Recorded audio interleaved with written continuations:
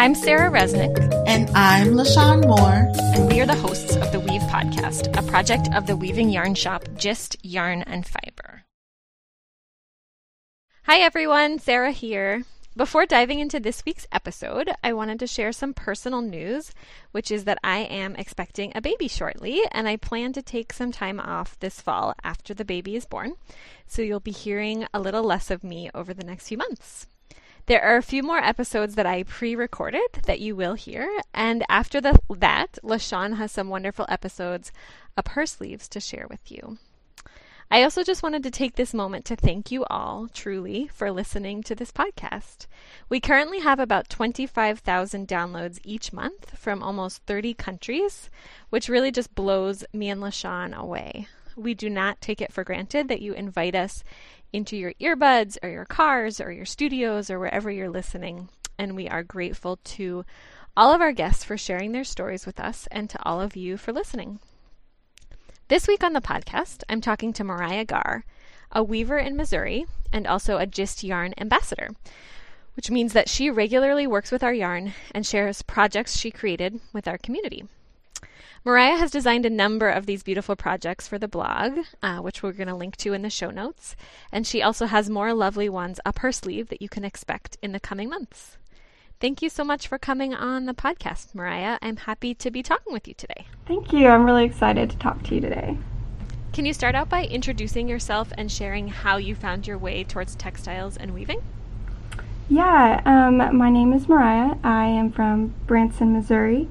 I have a background in fibers and graphic design, and I've always been interested in studying history, and textile art is so deeply rooted in tradition and history, which made weaving such a natural draw for me. I discovered weaving in college. I went to a school that had a work-study program, and it also had, so basically they would assign you to various jobs around the campus, and I was assigned to a historic grist mill, and that mill had a weaving studio attached to it.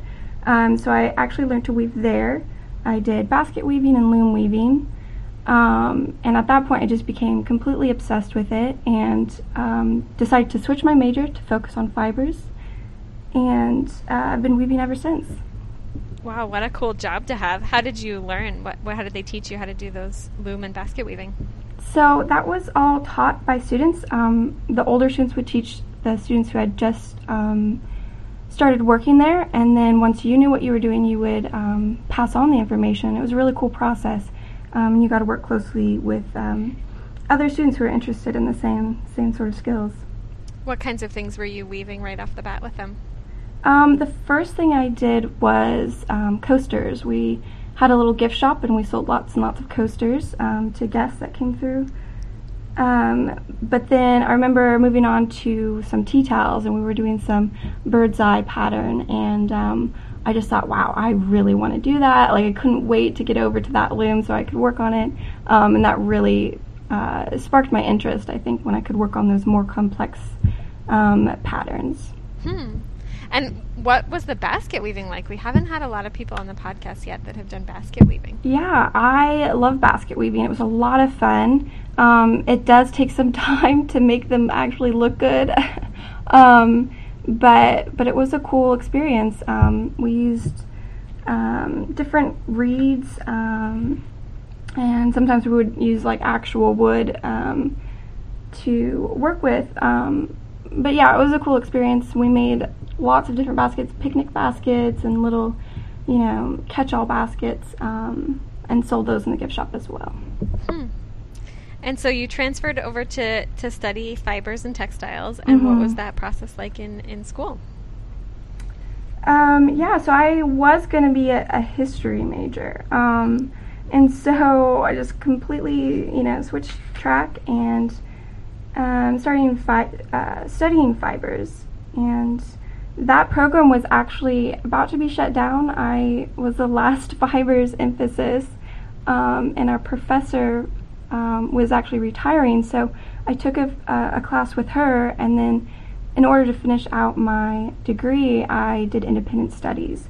So a lot of what I learned was self-taught. I got a lot of books from the library, did a lot of research, and then being able to work in the weaving studio at the mill really helped, because I was weaving on a daily basis at that point, and so that kind of helped progress my studies. And what is it about weaving that captivated you so much and that still keeps you coming back today? It's just such a calming experience for me. It helps me focus. The only thing I'm concerned about when I'm weaving is the motion of my hands and feet, what comes next. And I think it really allows me to take a break and step away from everything. I could weave all day and not get tired of it. And time just kind of stands still when I'm weaving. So that's, I think, definitely part of why I continue to come back to it. And what did you do after college? Did you get your own loom? Did you know that you were going to continue with weaving? Tell us a little more about your weaving journey. Yeah, after college, while I was still in college, I actually made a connection with 2 women, and they were both getting rid of their looms. So I was given 2 different floor looms from 2 different women, with all of their equipment that they had collected over, their entire weaving journey. And so I was ready to go. As soon as I graduated, I pulled those looms out and put them in my apartment. And then as soon as I graduated, I had the opportunity to buy a Norwood loom from the school. They were going to auction them off, and I grabbed them before they did. So yeah, I have 3 floor looms. I work on 2 of them right now. The Norwood is in storage. I unfortunately don't have room for it right now. But I work off of those primarily, and yeah, I'm always got something going on my looms and never have them empty. That's wonderful. So you've written that your work focuses on the juxtaposition between art and function and trying to find the balance between the two. And I think that's something that really resonates with a lot of weavers as we kind of vacillate between art and craft and what each of those different words mean to us and to our work. And I'm wondering if you could talk about why you are specifically interested in this and how you explore this theme in your work. Yeah, that's a great question. When I first started weaving, I struggled in thinking of it as an art form.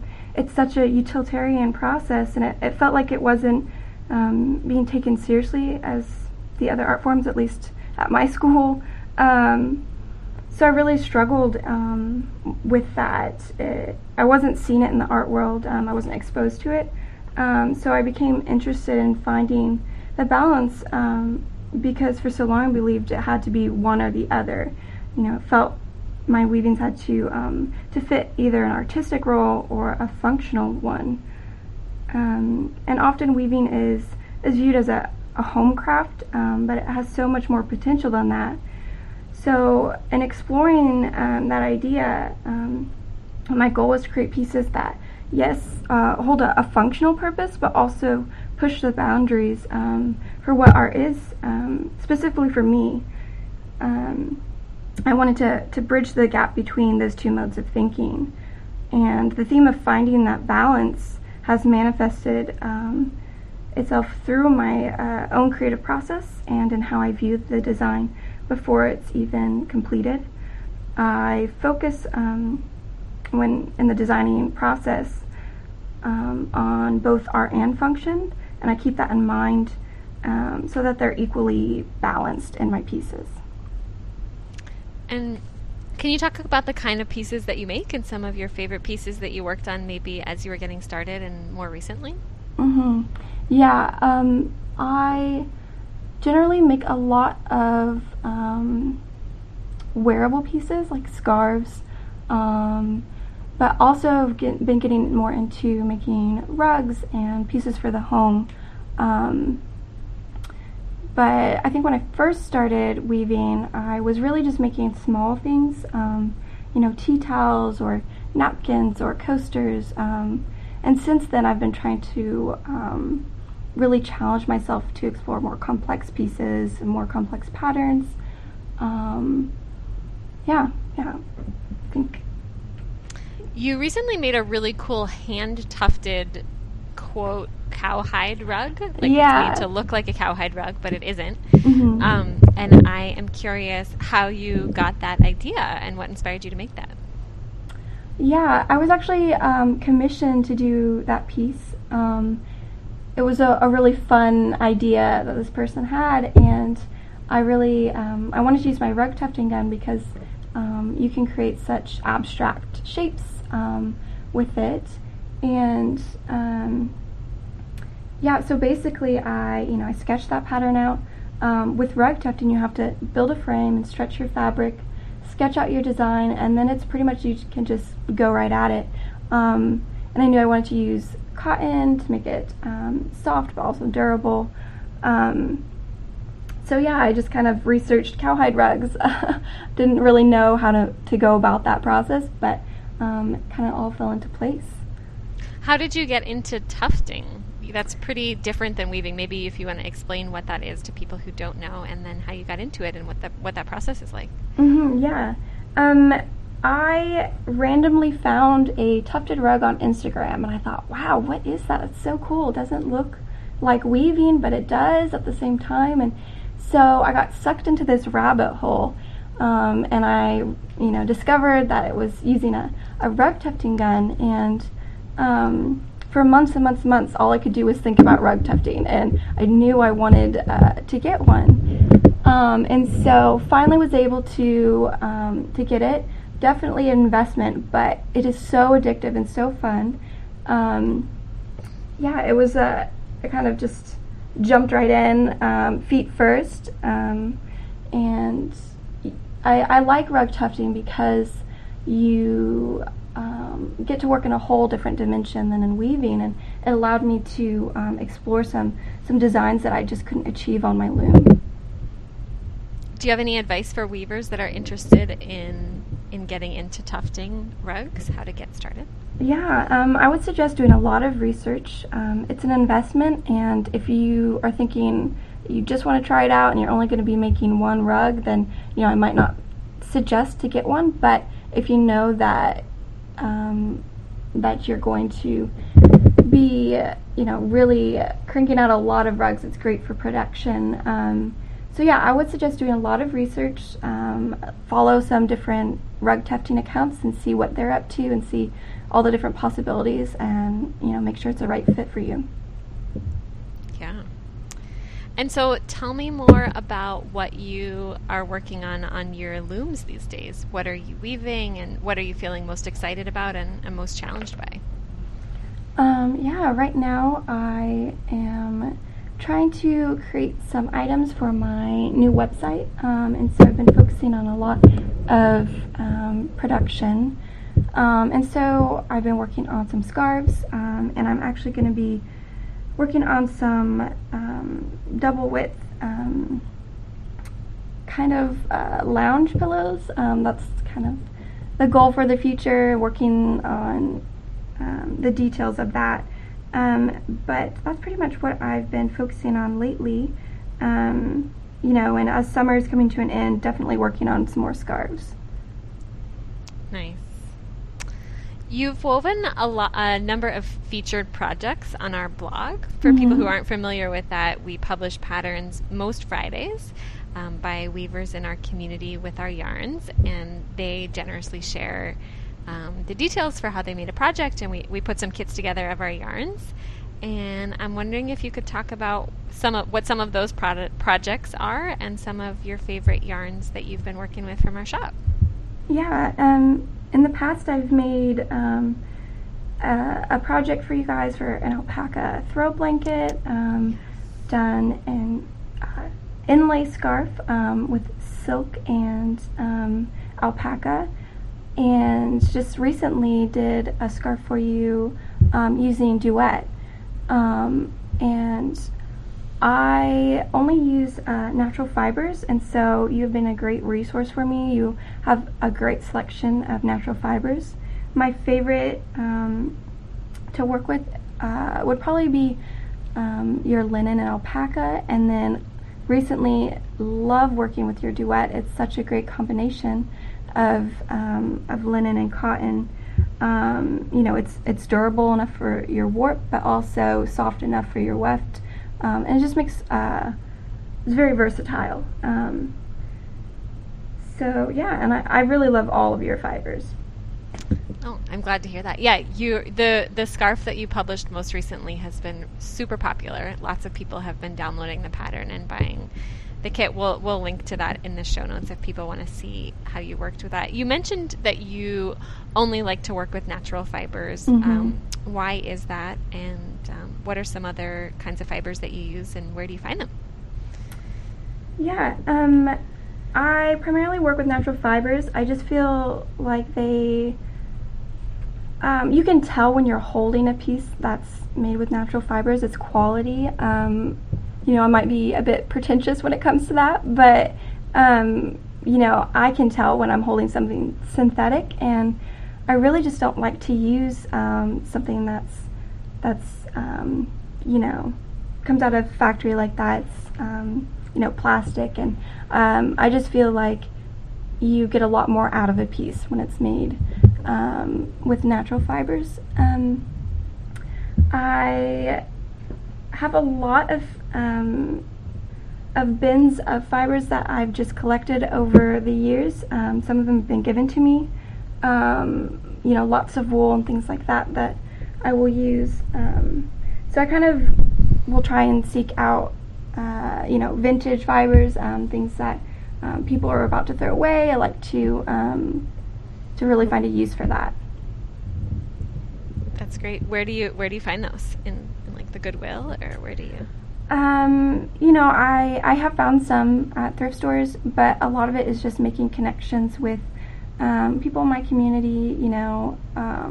I'll hear about somebody who has a grandma who's getting rid of all of their fibers, and so I'll try and reach out. Things like that. Yeah.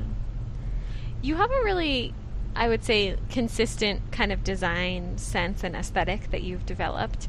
And I'm curious if you could talk about what your design process is. Do you start with the materials and then kind of play at the loom? Or are you planning things out a lot more ahead? What's that process like? And what advice do you have for people who want to start moving from weaving projects that other people have designed into designing their own? Yeah. I always have my sketchbook on hand. If I don't have it, I pull up notes on my phone. I always start with the sketch and plan out my design. I really go for very symmetrical, minimal design. But you never know when you're going to be inspired, so I always keep a sketchbook on hand. And I start by planning out my project. I don't usually just set something up and go at it. I like to have a plan and know exactly what I'm going to do and what fibers I'm going to use. So that's in that process, I will pick out the fibers and kind of play with different color combinations, and then I'll move on to actually preparing the warp and setting up my loom.